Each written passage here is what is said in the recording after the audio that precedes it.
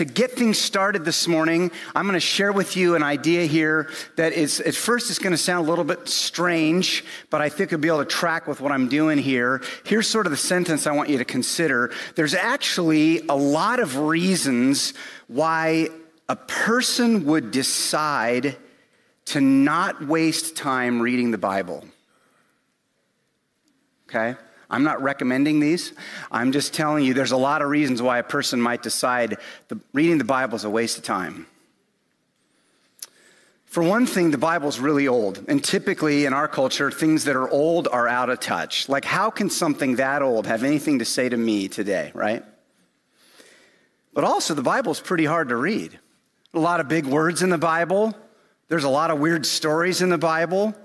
You read the Bible and you think, what is going on here? It's a lot easier to just watch another Bible Project video than to actually read the Bible, right? Or scroll YouTube or go on Instagram. But also, the Bible talks about some pretty controversial things.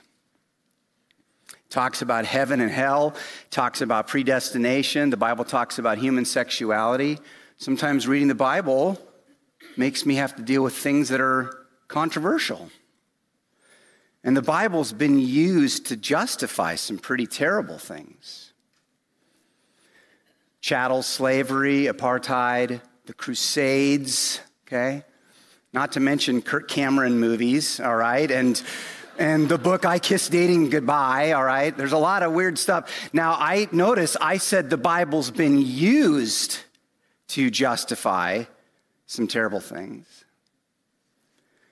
And lastly, you're busy, right?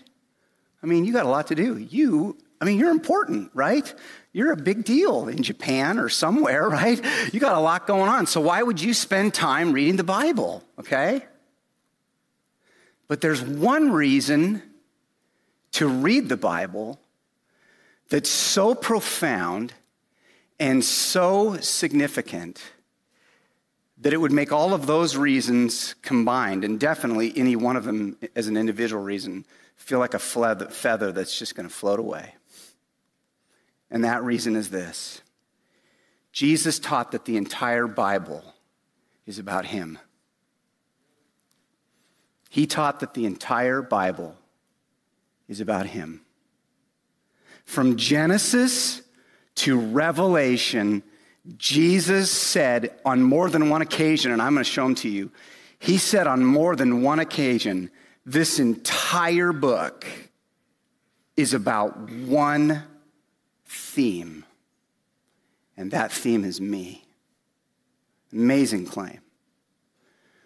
All those genres, poetry, wisdom literature, letters, stories of ancient people at ancient times, written by a bunch of different authors at different points in human history, sometimes with hundreds of years between books. And Jesus said somehow, in some astounding way, the whole Bible is unified around a story that points to him.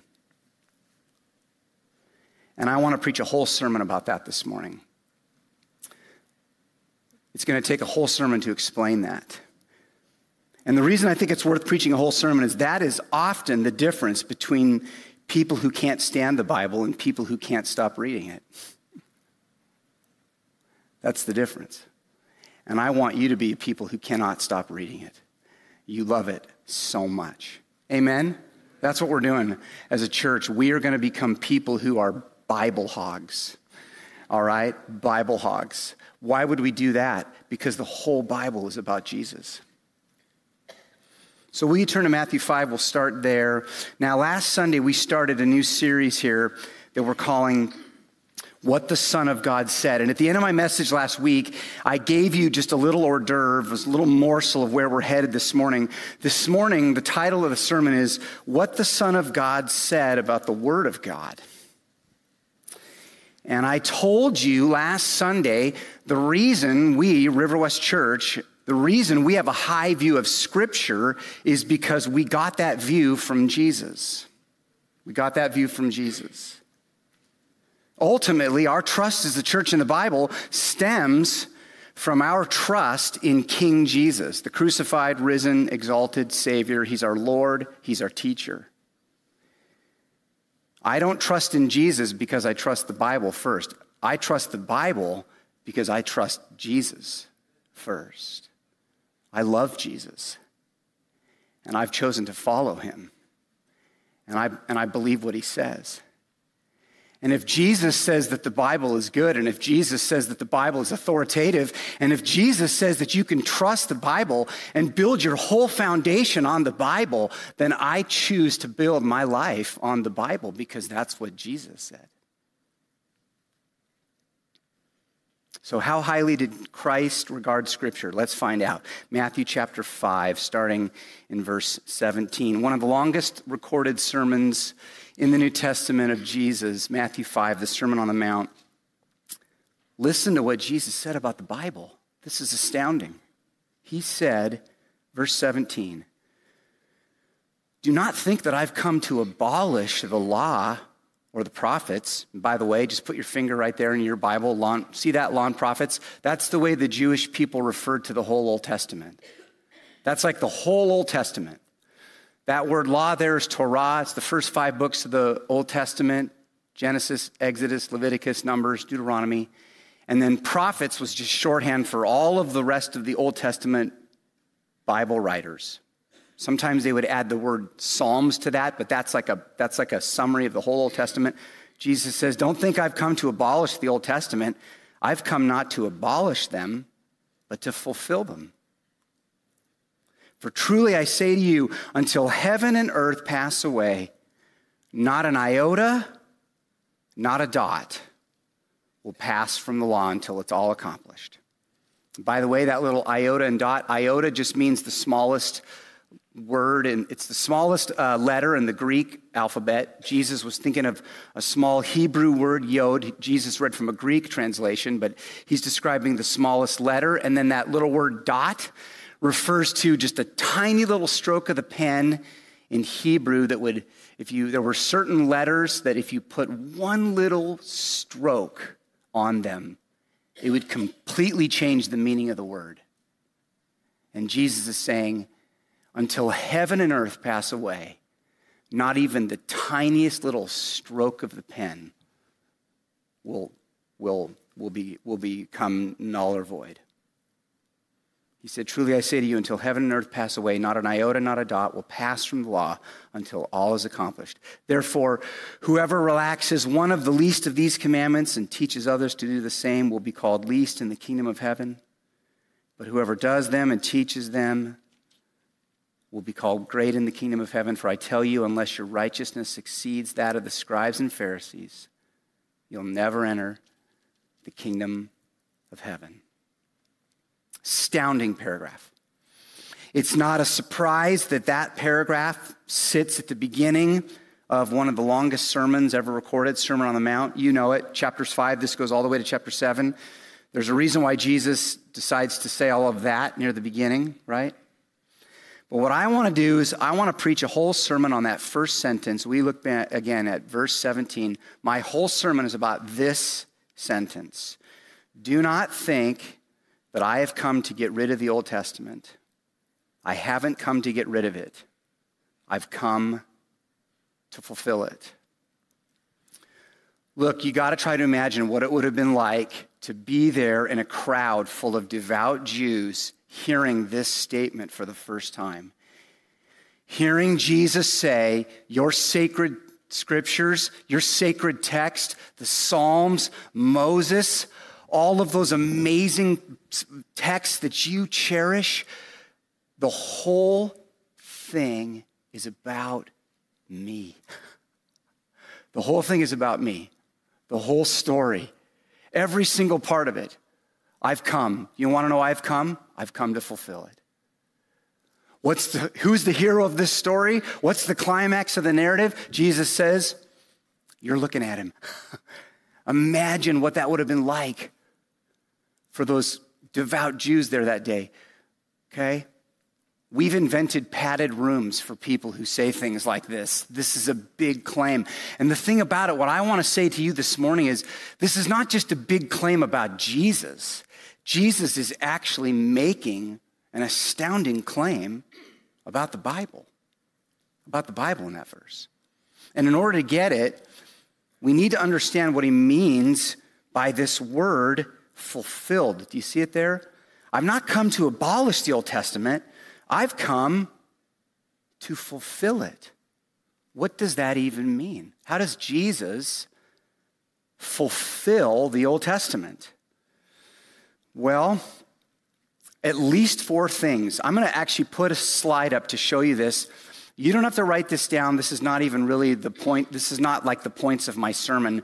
I just need you to get this word fulfill really quickly, and then I'm going to tell you what it means about the Bible. So this is, I think, a pretty good summary of how Jesus fulfills the Old Testament, okay? The first one's going to be really obvious to you. Jesus fulfilled the Old Testament prophecies about the Messiah. And that one you probably recognize. There's all of these specific predictions. You read through the Old Testament. There's all these places that predict who the Messiah was, who he would be. And Jesus, if you go and then read the life of Christ, he fulfills every single one of those completely. Go read Isaiah 53 and the description of the suffering Messiah servant, and Jesus fulfills it. Go read Psalm 22 today. The whole psalm is a prediction of the suffering of the Messiah on the cross. Jesus fulfilled it. There's a place in Isaiah where Isaiah says, "For to us a child is born, to us a son is given, and the government shall be upon his shoulder. His name shall be called Wonderful Counselor, Mighty God, Prince of Peace. Of the increase of his government and of peace, there will be no end."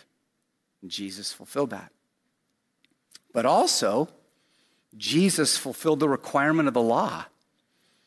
He perfectly obeyed the entire Mosaic law. Perfectly. He obeyed it. And therefore, he fulfilled it.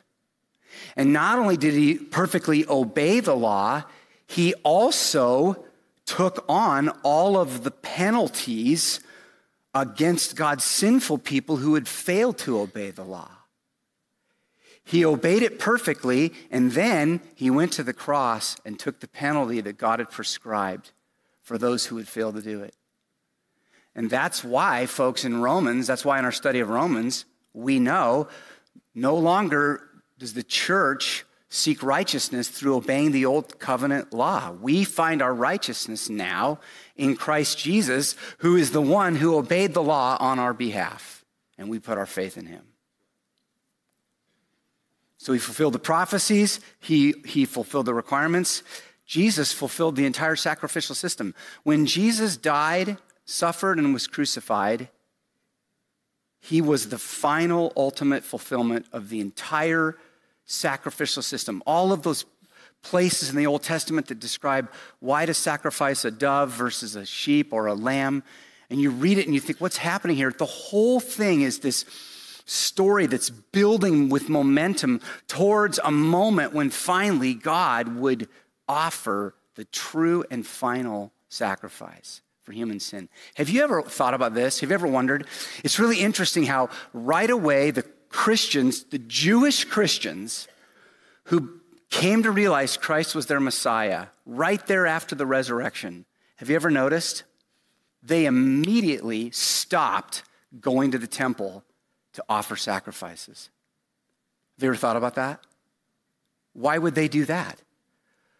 They immediately figured out, wait a minute, we don't have to offer sacrifices anymore because Jesus finally died the full, complete death for human sin. Amen. Hallelujah. And then here's the one that I think is the most significant, but it might be the one you're most unaccustomed to. Jesus fulfilled the deepest meaning of the story. There's a unified story to the Bible, and Jesus viewed himself as the interpretive key. I fulfilled the whole thing. The final meaning, the whole narrative arc. You're reading the Old Testament, and you're reading how the story builds with momentum. Jesus is saying, the whole thing is moving towards me. I am the deepest, fullest meaning. Have you ever read the Old Testament and thought,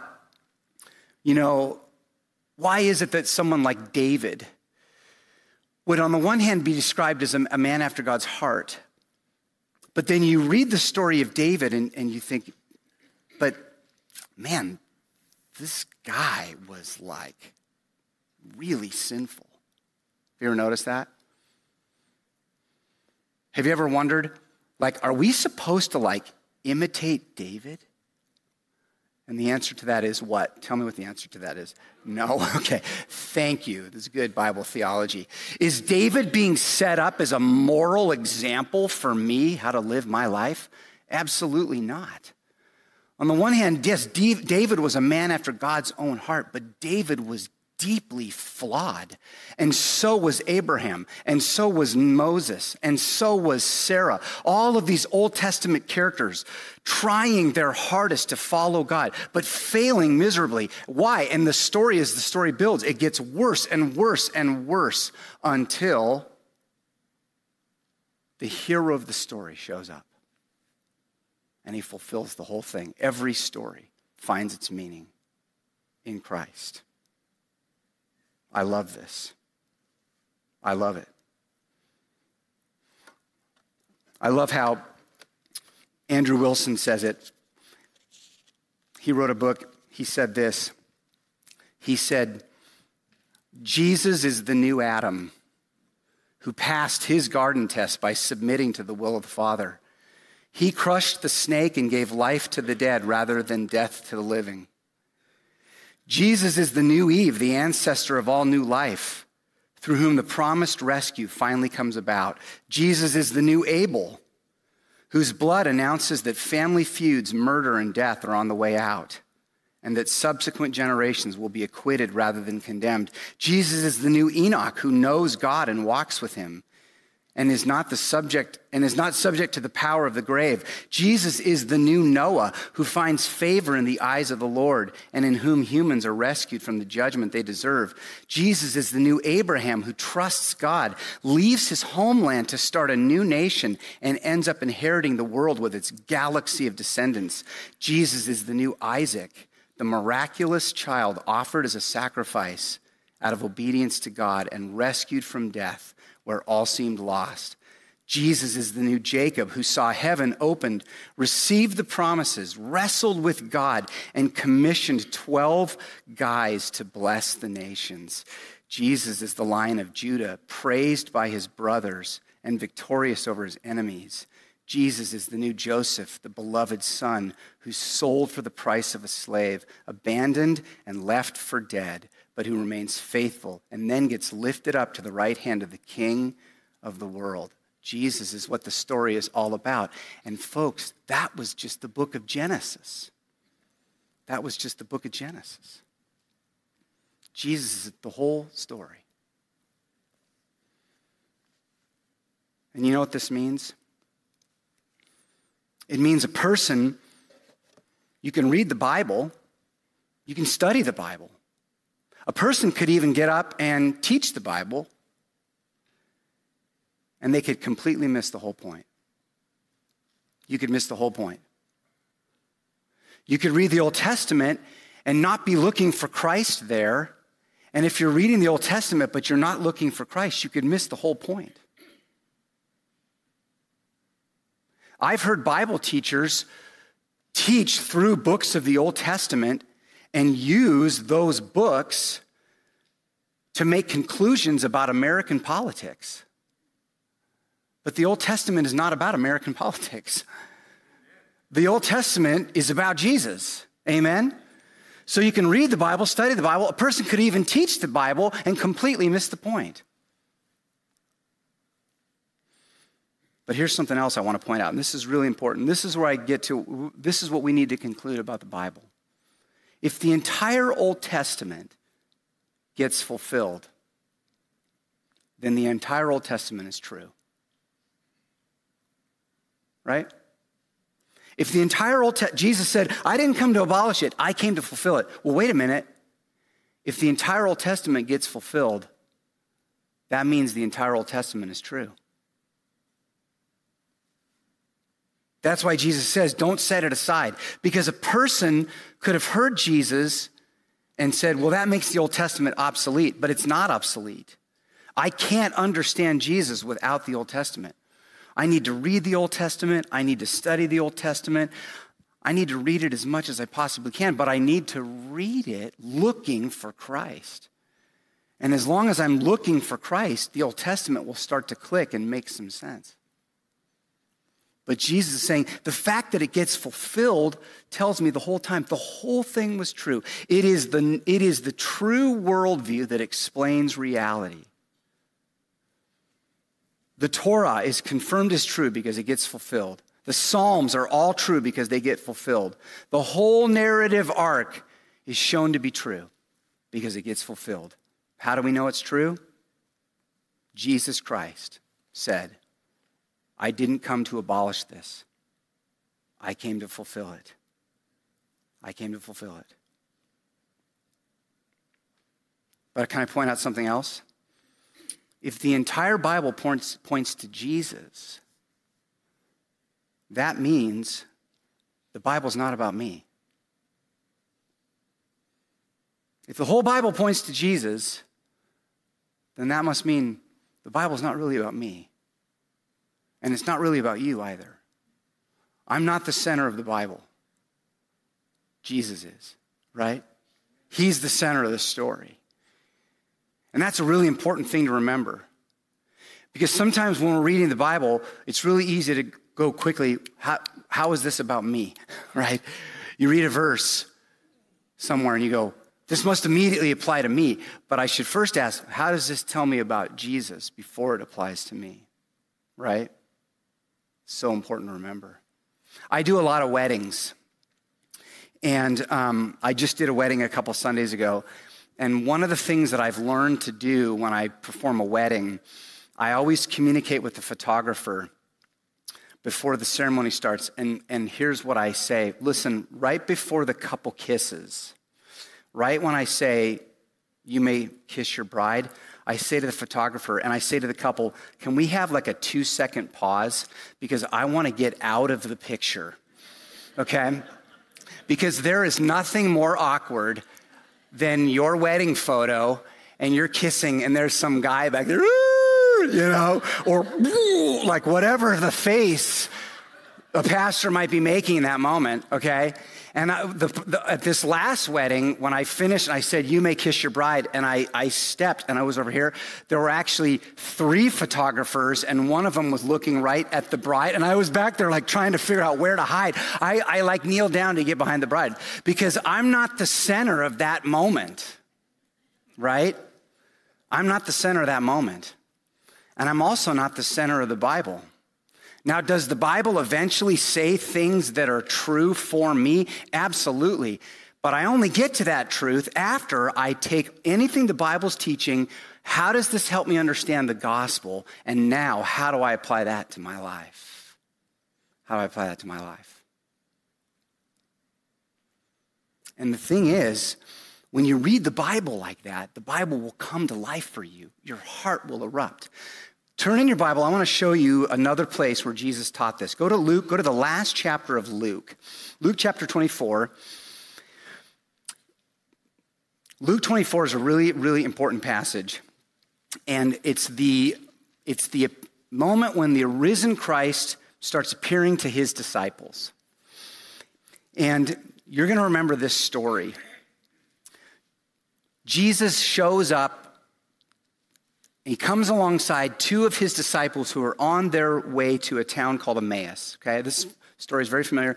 And what happens in this story is when Jesus, he sort of saddles up next to them. This is Sunday. It's the first day of the week. He's now the risen Christ. And he wants to reveal himself as the risen Lord Jesus to his disciples. But when he first saddles up next to them, they don't recognize him. The Bible says their eyes were blinded, and the Bible even says their hearts were cold. Their hearts were cold. So what does Jesus do? Now, here's what I would do in that moment. I would do something absolutely awesome, okay? I would I would like levitate up into the air like Thor, take an axe, get lightning, and I would do something to just blow them away with my amazingness. And Jesus does something completely different. He has a Bible study with them. He has a Bible study. We look at it, and I'm going to tell you why. Why would Jesus do this? Look at Luke chapter 24, verse 25. He said to them, they don't recognize him. And they've said, didn't you hear what happened? Didn't you hear what happened this past weekend in Jerusalem? And they tell the whole story. And Jesus is standing there saying, are you looking at me? Look at me. And he says, oh, foolish ones and slow of heart to believe all that the prophets have spoken. Was it not necessary that the Christ should suffer these things and enter into his glory? And beginning with Moses and all the prophets, there it is again, the law and the prophets, he interpreted to them in all the scriptures the things concerning himself. That's Matthew 5:17, right? What did Jesus do? He had a Bible study. What did he do in that Bible study? He took the entire Old Testament from Genesis all the way through all the prophets, and look what it says he did. He interpreted to them everything in the entire Old Testament concerning himself. This is incredible. I would give anything to be in that Bible study, folks. Who's your Bible study leader? Just Jesus, Amazing. Can I come? Nope, it's a select group. There's 3 of us. And look what happens. So they drew near to the village to which they were going. He acted as if he was going farther, but they urged him strongly, saying, stay with us, for it's toward evening and the day is now far spent. So he went in to stay with them, and when he was at table with them, he took the bread and blessed and broke it and gave it to them. And their eyes were opened, and they recognized him, and he vanished from their sight. And they said to each other, I love this sentence, did not our hearts burn within us while he talked to us on the road and while he opened to us the scriptures? They were like, oh, I felt like my heart was on fire. Which is interesting because 4 verses later, their hearts were cold. Their hearts were cold. What happened? Someone opened the Bible and showed them how in the scriptures, Jesus Christ is the crucified and risen Savior. Have you ever been sitting in church and suddenly the scriptures are being explained and you just feel like your heart just catches on fire? Folks, that's what happens when the Bible is read with Christ as the center, right? That's the goal. That's the difference between a cold heart and a burning heart is Jesus Christ at the very center of everything that's being said. That's the difference. And that's why. So part of what we're doing in this series is we're kind of giving away our core values. Because if you're new to the church and you're showing up and you're noticing like, wow, every week they always end up talking about Jesus. Right? There's a reason for that, okay? The whole Bible's about Jesus. There's a reason why no matter where we're teaching from, we're going to eventually tell you about Jesus Christ and the gospel. And I want you to read the Bible. I want you to start reading the Old Testament. I want you to read through the whole Bible and find Jesus there, all right? Let's just become absolute Bible hogs here, all right? I'm going to close by telling you one more thing, all right? And it's kind of like a exhortation, but I want you to know this sentence is a little bit weird, but I want you to know that I mean this from the bottom of my heart. And the sentence is this, okay? Satan loves a dusty Bible. It's like, that's like his favorite thing, is when your Bible's covered in dust. He loves it so much. He loves it more than barbecue chips. He loves it more than kittens. He take all of the favorite things. He loves a dusty Bible. And not only that, Satan is not threatened by a Christian whose Bible is dusty. He's not scared of that. That doesn't intimidate him. You say, well, I don't even know if I believe in Satan. Well, that's probably because your Bible's covered in dust. Because I promise you, if you're reading your Bible, you would know we have an enemy. We have an enemy. When I was in college, I had a friend who he was not a Christian, and somebody gave him a Bible, and he refused to read it. He was a really neat guy. We hiked Jefferson together one time. I mean, this guy was a wonderful guy. His name was Nick, and he happened to get in a really terrible accident. He rolled his pickup truck, and when he rolled it, all the windows were down. So his pickup truck turned sideways. Now, luckily, he was fine. He walked away from the accident. He had his seatbelt on. But when his pickup truck rolled, it rolled. Everything inside of the cab of his truck flew out of the truck except for him. His lunchbox flew out. His lunchbox opened, and his peanut butter and jelly sandwich slid across the road. It was like 30 feet away, and there were like tread marks, peanut butter tread marks, okay? And he's sitting there in the car looking at his peanut butter sandwich. He's telling me this whole story. And he looks down, and the Bible is on the seat next to him, and it's open. And he said to me, Adam, what do you think that means? And I was like, well, let me pray about that for a couple of days. I'll get back to you. I think it means that Satan would love for that Bible to stay closed, but Jesus keeps telling you to open it. Open that Bible and read it. This week, I was reading through the book of 1 Timothy, and I want to show you what I read.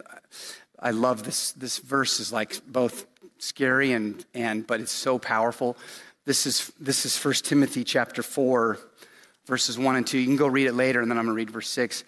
Look at what Timothy says. Now the Spirit expressly says that in later times some will depart from the faith by devoting themselves to deceitful spirits and teachings of demons, through the insincerity of liars whose consciences are seared. And I read that this week, and I was like, whoa. The Spirit expressly says that there's days are coming when people are going to give up on the faith.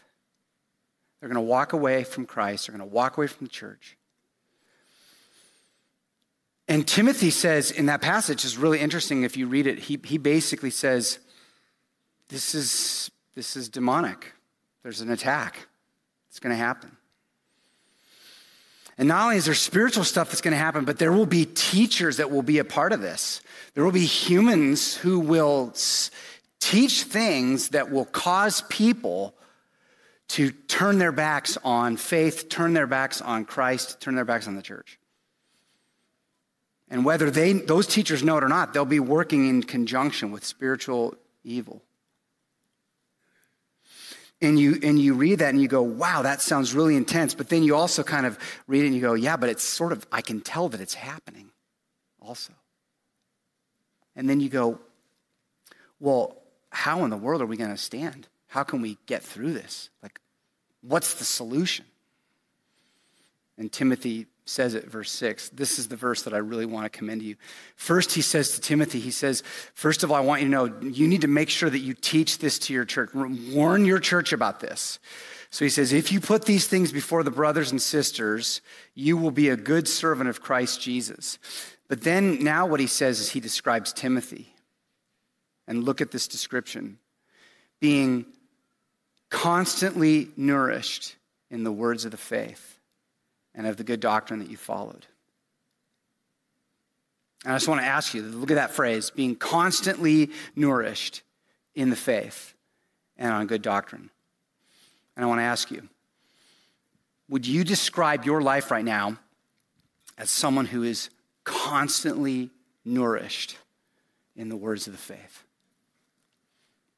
Constantly. Like, is this where you go? Is this where you go to get nourishment? That word nourishment is really important. It's almost like, think of like drinking water and eating food. Imagine if I tried to live my life where I did all of my eating and drinking on one day and then I tried to survive the week, right? I'm just going to eat. I'm going to eat on Sunday and I'm going to drink on Sunday and then I'm just going to plow through and get to Saturday night. How would that go? I don't have to be a scientist or a doctor to tell you that probably wouldn't go that well, right? Right? And I think that's what Timothy's saying. He's saying, like, sisters and brothers, every day, feed on the Word of God. Every day, open the Scriptures. Go there. Find life. Find Christ. Parents, how are you going to raise your children in this world, in this culture, if you're not constantly being nourished in the words of faith? Like, how will you help them? You know, they did all these studies about children, whether or not children will grow up to read their Bible. Do you know what the number one factor is about whether or not children will grow up to read their Bible? Is, did their parents read their Bible with them and in front of them? Kids who grow up seeing mom and dad constantly getting nourished in the Bible, they often grow up to be people who read the Bible, right? Read your Bible every day. Men, brothers in this church, how will you lead spiritually in your home if you're not constantly being nourished? How will you make good decisions in this world if you're not constantly being nourished? Maybe some of you are facing suffering right now, facing a hardship. How are you going to make it through that if you're not constantly being nourished in the words of faith?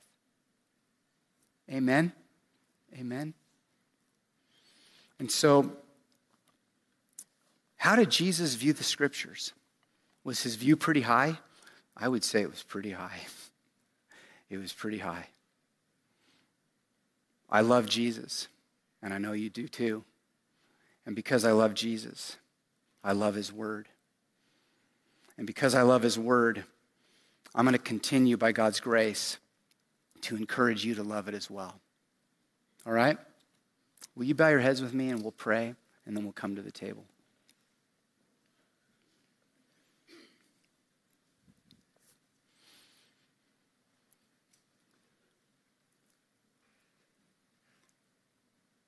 Father, we want to pause here for just a moment. Before we do anything else in this service, before we sing, before we go to the table, before we pray, we want to just pause before you right now.